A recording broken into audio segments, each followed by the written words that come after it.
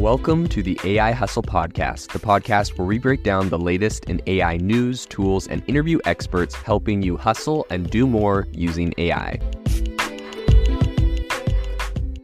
If you've been following the podcast for a while, you'll know that over the last 6 months, I've been working on a stealth AI startup. Of the hundreds of projects I've covered, this is the one that I believe has the greatest potential. So today I'm excited to announce AI Box. AI Box is a no-code AI app building platform paired with the App Store for AI that lets you monetize your AI tools. The platform lets you build apps by linking together AI models like ChatGPT, Midjourney, and 11 Labs. Eventually will integrate with software like Gmail, Trello, and Salesforce, so you can use AI to automate every function in your organization. To get notified when we launch and be one of the first to build on the platform, you can join the waitlist at aibox.ai. The link is in the show notes.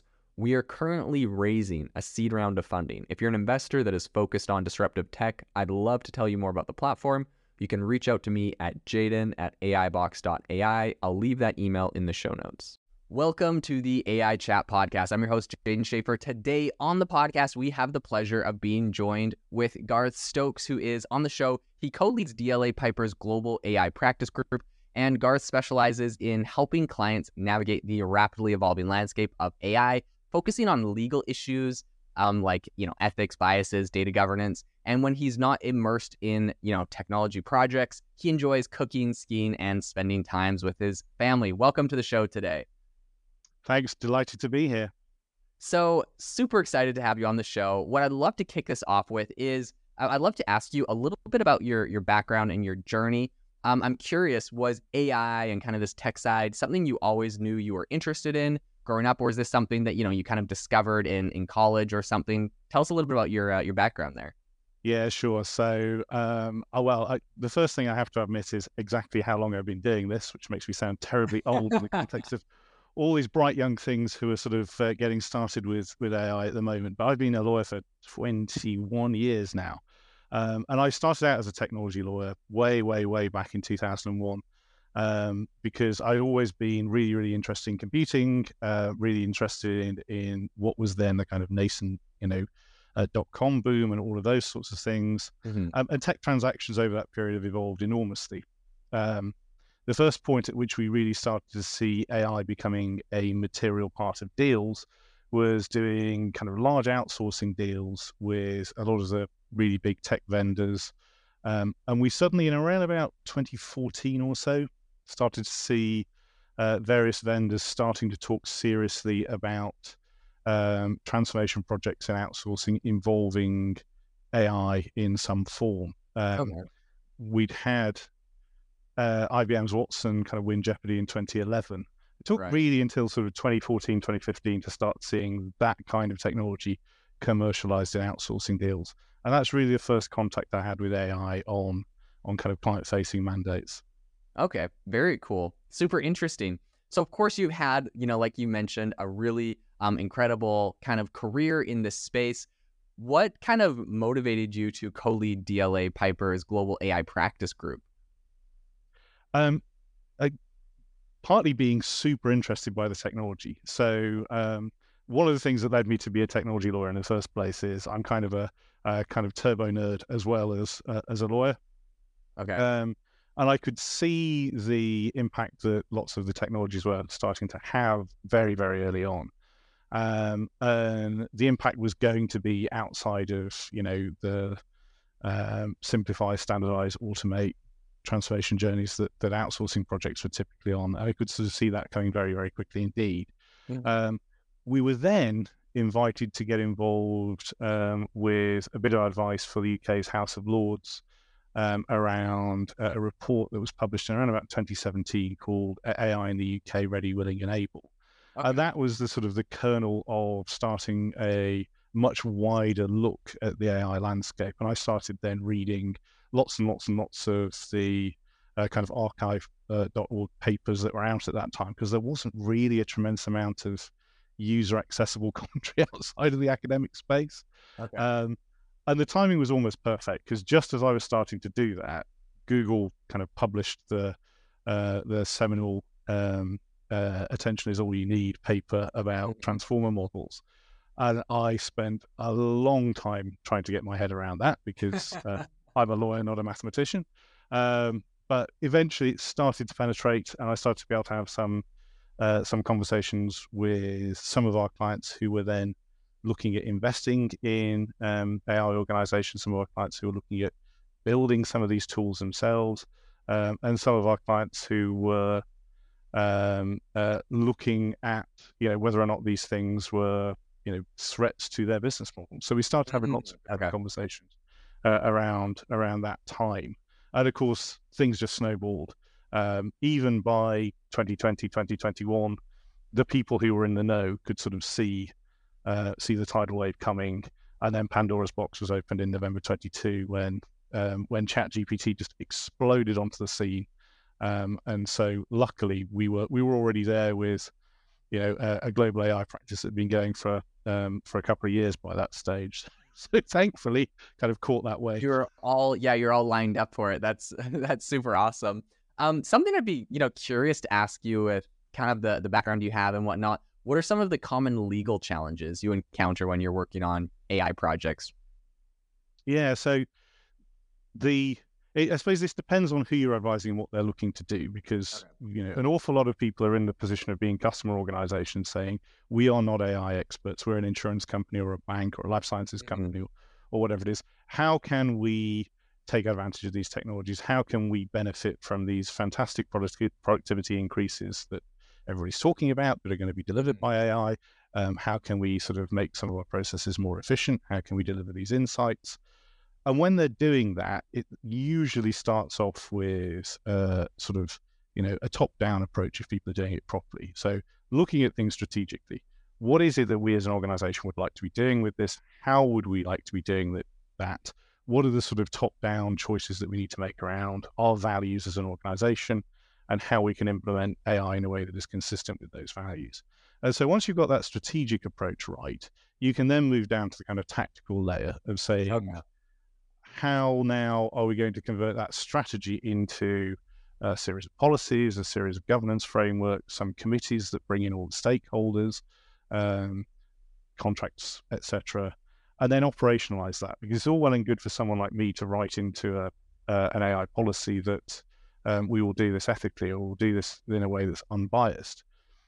But then someone's got to build a system that meets that test. Someone's then got to be able to operationalize that. Yeah. It sort of proves from a data science point of view that this really does match with exactly what we're doing in that space.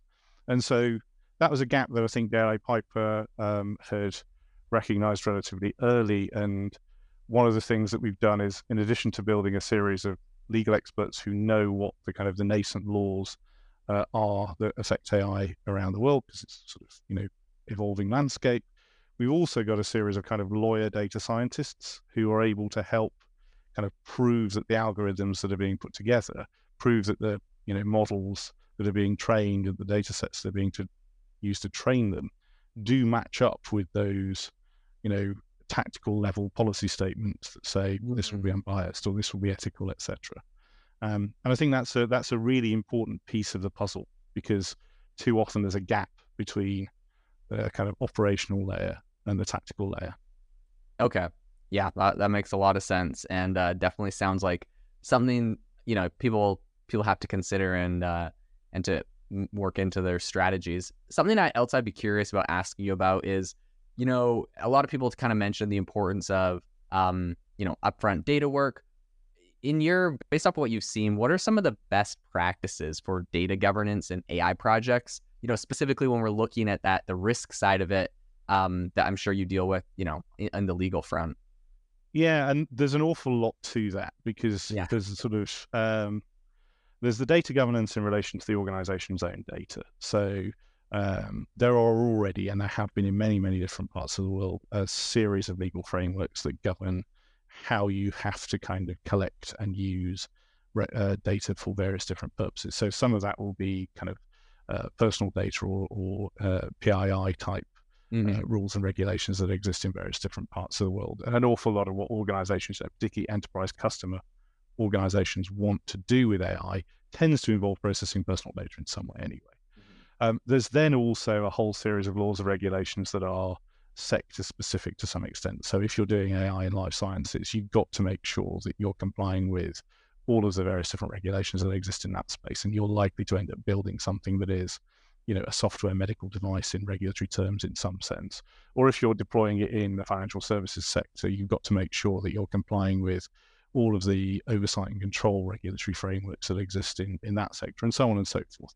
Mm-hmm. So there's how you control your own data, and that's a big challenge. But at least organizations feel like that's their own. They own the IP in relation to it. They're confident as to its sort of veracity. They may have the mother of all tidy up jobs to do if they're honest in relation to sort of actually getting that data into good shape, but that's their data, and they sort of feel like they can put their arms around it. The challenge with AI is that we're also seeing people coming along and saying, well, now I can use these pre-trained tools that exist in the world. Some of those are accessed via APIs because they're controlled by some of the big name AI providers. Increasingly, we're also seeing people being very, very excited about some of the open source and open access large language models that are out there that they can then host and run themselves. But the question in relation to all of those things is, okay, great, but how much visibility do I have in relation to those sorts of tools? How much confidence do I have in how those are going to be used? And so it's really about sort of data governance in terms of your own data, understanding what the potential data landscape risk is in relation to those pre-trained models, and ideally putting it together and doing something that allows a kind of best of both worlds solution. And that might be prompt engineering or, using existing large language models to kind of allow you to talk to a document or talk to a document set or something of that type. There's a lot of solutions in that space.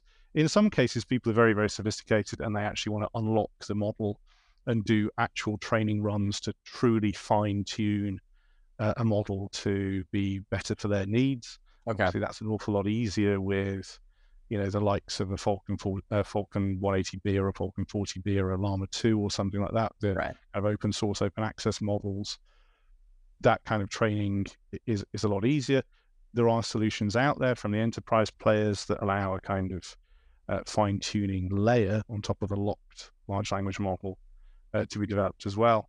But that's an area of an awful lot of interest for the more sophisticated organizations who are saying, how can I have the best of both here? I feel really confident about my ownership of this data. I feel like I can contractually get comfortable with the risk that exists around some of this other data, or I can take one of these models and host it myself and do fine-tuning runs and feel confident about the quality and ownership of that model. And that allows me to then feel good about the situation I find myself in and the risk that I've got around that data landscape. Okay.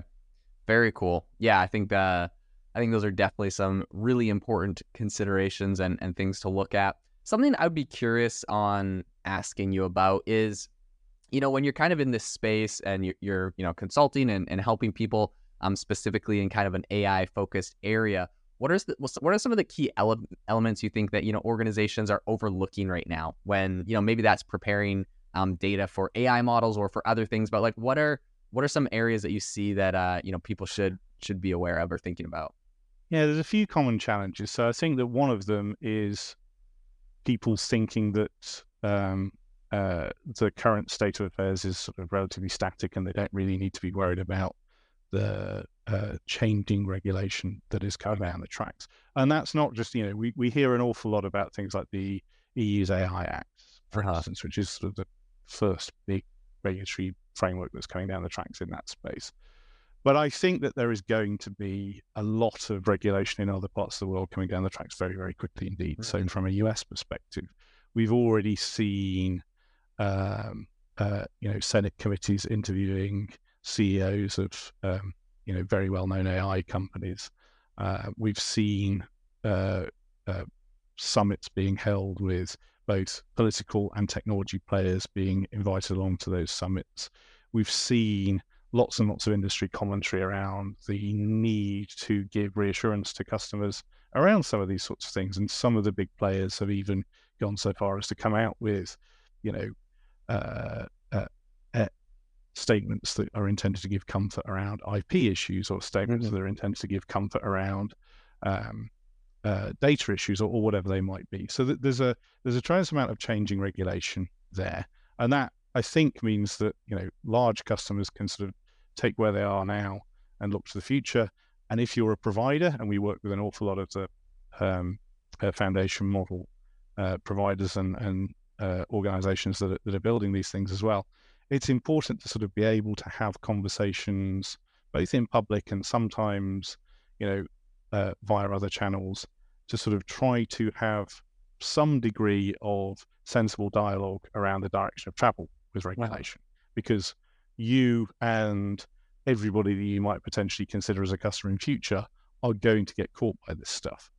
So I think that being prepared for what's coming is a really, really big part of this. And the organizations that are ahead of the curve there are the ones that will save money and not have to do remediation jobs in future. And they will, they're baking in benefits today that they'll be able to continue to get the benefit of in an even more accelerated form tomorrow. Okay. And those who are, incautious, they're the ones who are going to end up kind of, doing this job twice. Right. So, there's definitely a lot of incentive to get this right first time if you possibly can. Okay, yeah, that makes a lot of sense. Something you kind of touched on that I'd like to, double click on a little bit is like, how do you see the relationship between intellectual property and AI evolving in the coming years, right? You mentioned some companies, I think specifically Adobe has said, if you're using some of our image generators and you get sued for something, we'll cover the lawsuit. So there's kind of like that angle. There's people like OpenAI that just kind of have like Dolly and they just like throw it out there and they're just like, I mean, it's kind of like a use at your own risk in a way, right? How do you see this evolving in the future? It's a really interesting one because there's obviously a lot of cases being pursued in various different forums at the moment. So we've got a few examples of class action suits that are out there, particularly in the United States, mm-hmm. where people have made a whole series of different claims around the extent to which copying may or may not have happened in relation to training materials that are alleged to have contributed towards various different training models. And there is, I think, a degree of naivety amongst some of the people who are looking at these questions at the moment. And I kind of touched on this at the beginning, trying to get to the heart of exactly how these systems work and what it means to train an AI and what an AI model actually is in terms of the collection of weights and biases mm-hmm. that make it up. These are not familiar concepts for lawyers who are more used to the sort of, technology, copyright litigation cases that are sort of more akin to Napster and sort of, out and out piracy of large volumes of media. The other complicating factor is that actually these are cases that in some instances are being brought against organizations that are both AI model providers on the one hand and rights holders in their own right on the other hand. So there's a massive incentive actually for a lot of these big organizations to get things right from an intellectual property perspective. So I'm really, really interested to see how some of these cases will play out because I don't think it's going to be very, very clear cut. I think there's going to be a lot of interesting decisions by people who probably need to be brought up the curve fairly quickly in education around how these things work in order for judges to hear the cases properly and to sort of have the facts at their disposal when they're making these decisions. And then we've also got some cases out there where we've got large rights holder organizations pursuing claims. Those are easier to see being sort of pursued in a really clear cut way because there's a much more there's a single claimant usually. They've got a very particular position that they're going to be able to pursue. They're usually able to sort of be relatively well funded and they'll have gone for a sort of a law firm that they've specifically chosen in order to represent them on those grounds. And those are the cases where I expect the issues to get flushed out and be cleared up much more quickly and much more clearly. And once we've got those positions, we will then know what it is. But I think one of the interesting analogies here is when photography was brand new, originally there was no copyright in photographs at all. There was a sort of suggestion that, in order for copyright to exist, there has to be some act of human creativity involved. And people thought that, pressing a button on a camera, there's no creativity involved there. So how can that possibly attract copyright? So the very first photographs were deemed to have no copyright in them. And it wasn't until people started to sort of particularly pose models with particular lighting and particular dress and all the rest of it that there was deemed to be enough creativity involved for, copyright to persist in photographs. There was decades of development of law around how just something as straightforward as photography was treated by the law. So you think of, how much more complicated AI technology is than, an old silver halide photographic camera in the late 1800s. It's going to take some time for the law to settle down in these areas, and it's not going to be clear cut. And all AI is not trained in the same way, and all data sets are not licensed in the same way. So just because one case goes one way, it doesn't mean all other cases are going to necessarily follow suit. There's so much of this that turns on the facts.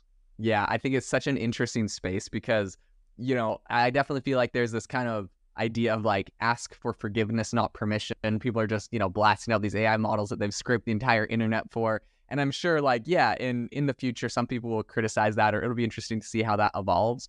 But it would appear, people are just trying to get the technology out there. Something I would be interested in hearing your opinion on, you're over in Europe right now. What role do you think, regulation is going to play in the future of AI, especially in terms of data and ethics and all this kind of stuff? Of course, like you mentioned, the EU is one of the first places that is kind of putting forth a AI regulatory framework right now. This is definitely something we're talking about over here in the United States. But what if you could make a prediction? How do you think that's going to kind of shake out? How do you think this is going to get rolled out? Yeah, and this is one of the nice things that, the fact that I'm able to have these conversations with colleagues in, the United States or in Southeast Asia, we get to kind of compare and contrast what's going on in different parts of the world.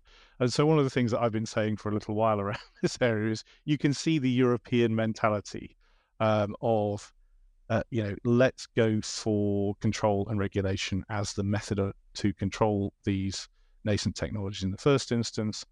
We have the EU AI Act progressing through its sort of final trilogue stages now, and we sort of have got a very good idea of what the final form legislation is likely to look like. Very similar in texture to GDPR in many ways. It's sort of this idea of use case-based regulation and fines if you get it wrong, and very, very big fines as well.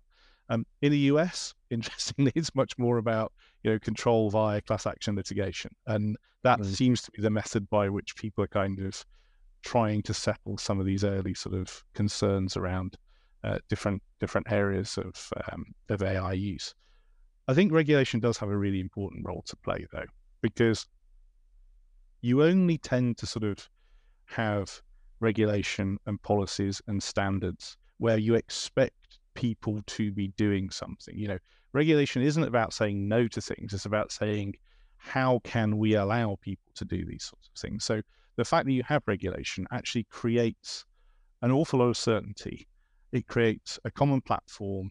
It creates public trust. So it means that actually getting people to adopt these solutions in the real world will be, I suspect, easier, where people feel like, there is some kind of oversight, there is some kind of ethical standard, there is some kind of transparency, etc., that is imposed by, the law and is a sort of separate standard to what the, good graces of the AI providers may choose or choose not to do. And I also think that common platform will actually enable inward investment in a much more significant way. And we've sort of seen this as well. People often look to the GDPR as sort of a standard that people will say is anti-business or creates some difficult hurdles for people to get over. Actually, it has generated a massive amount of confidence in how people can go about creating data-safe businesses. And there's now been a huge industry around that in Europe precisely because of that regulatory environment. And I would expect the net effect of the AI Act and other regulations that follow on from that to be exactly the same. There will be lots and lots of different kinds of, like I say, open access, open source AI generated in lots of other places.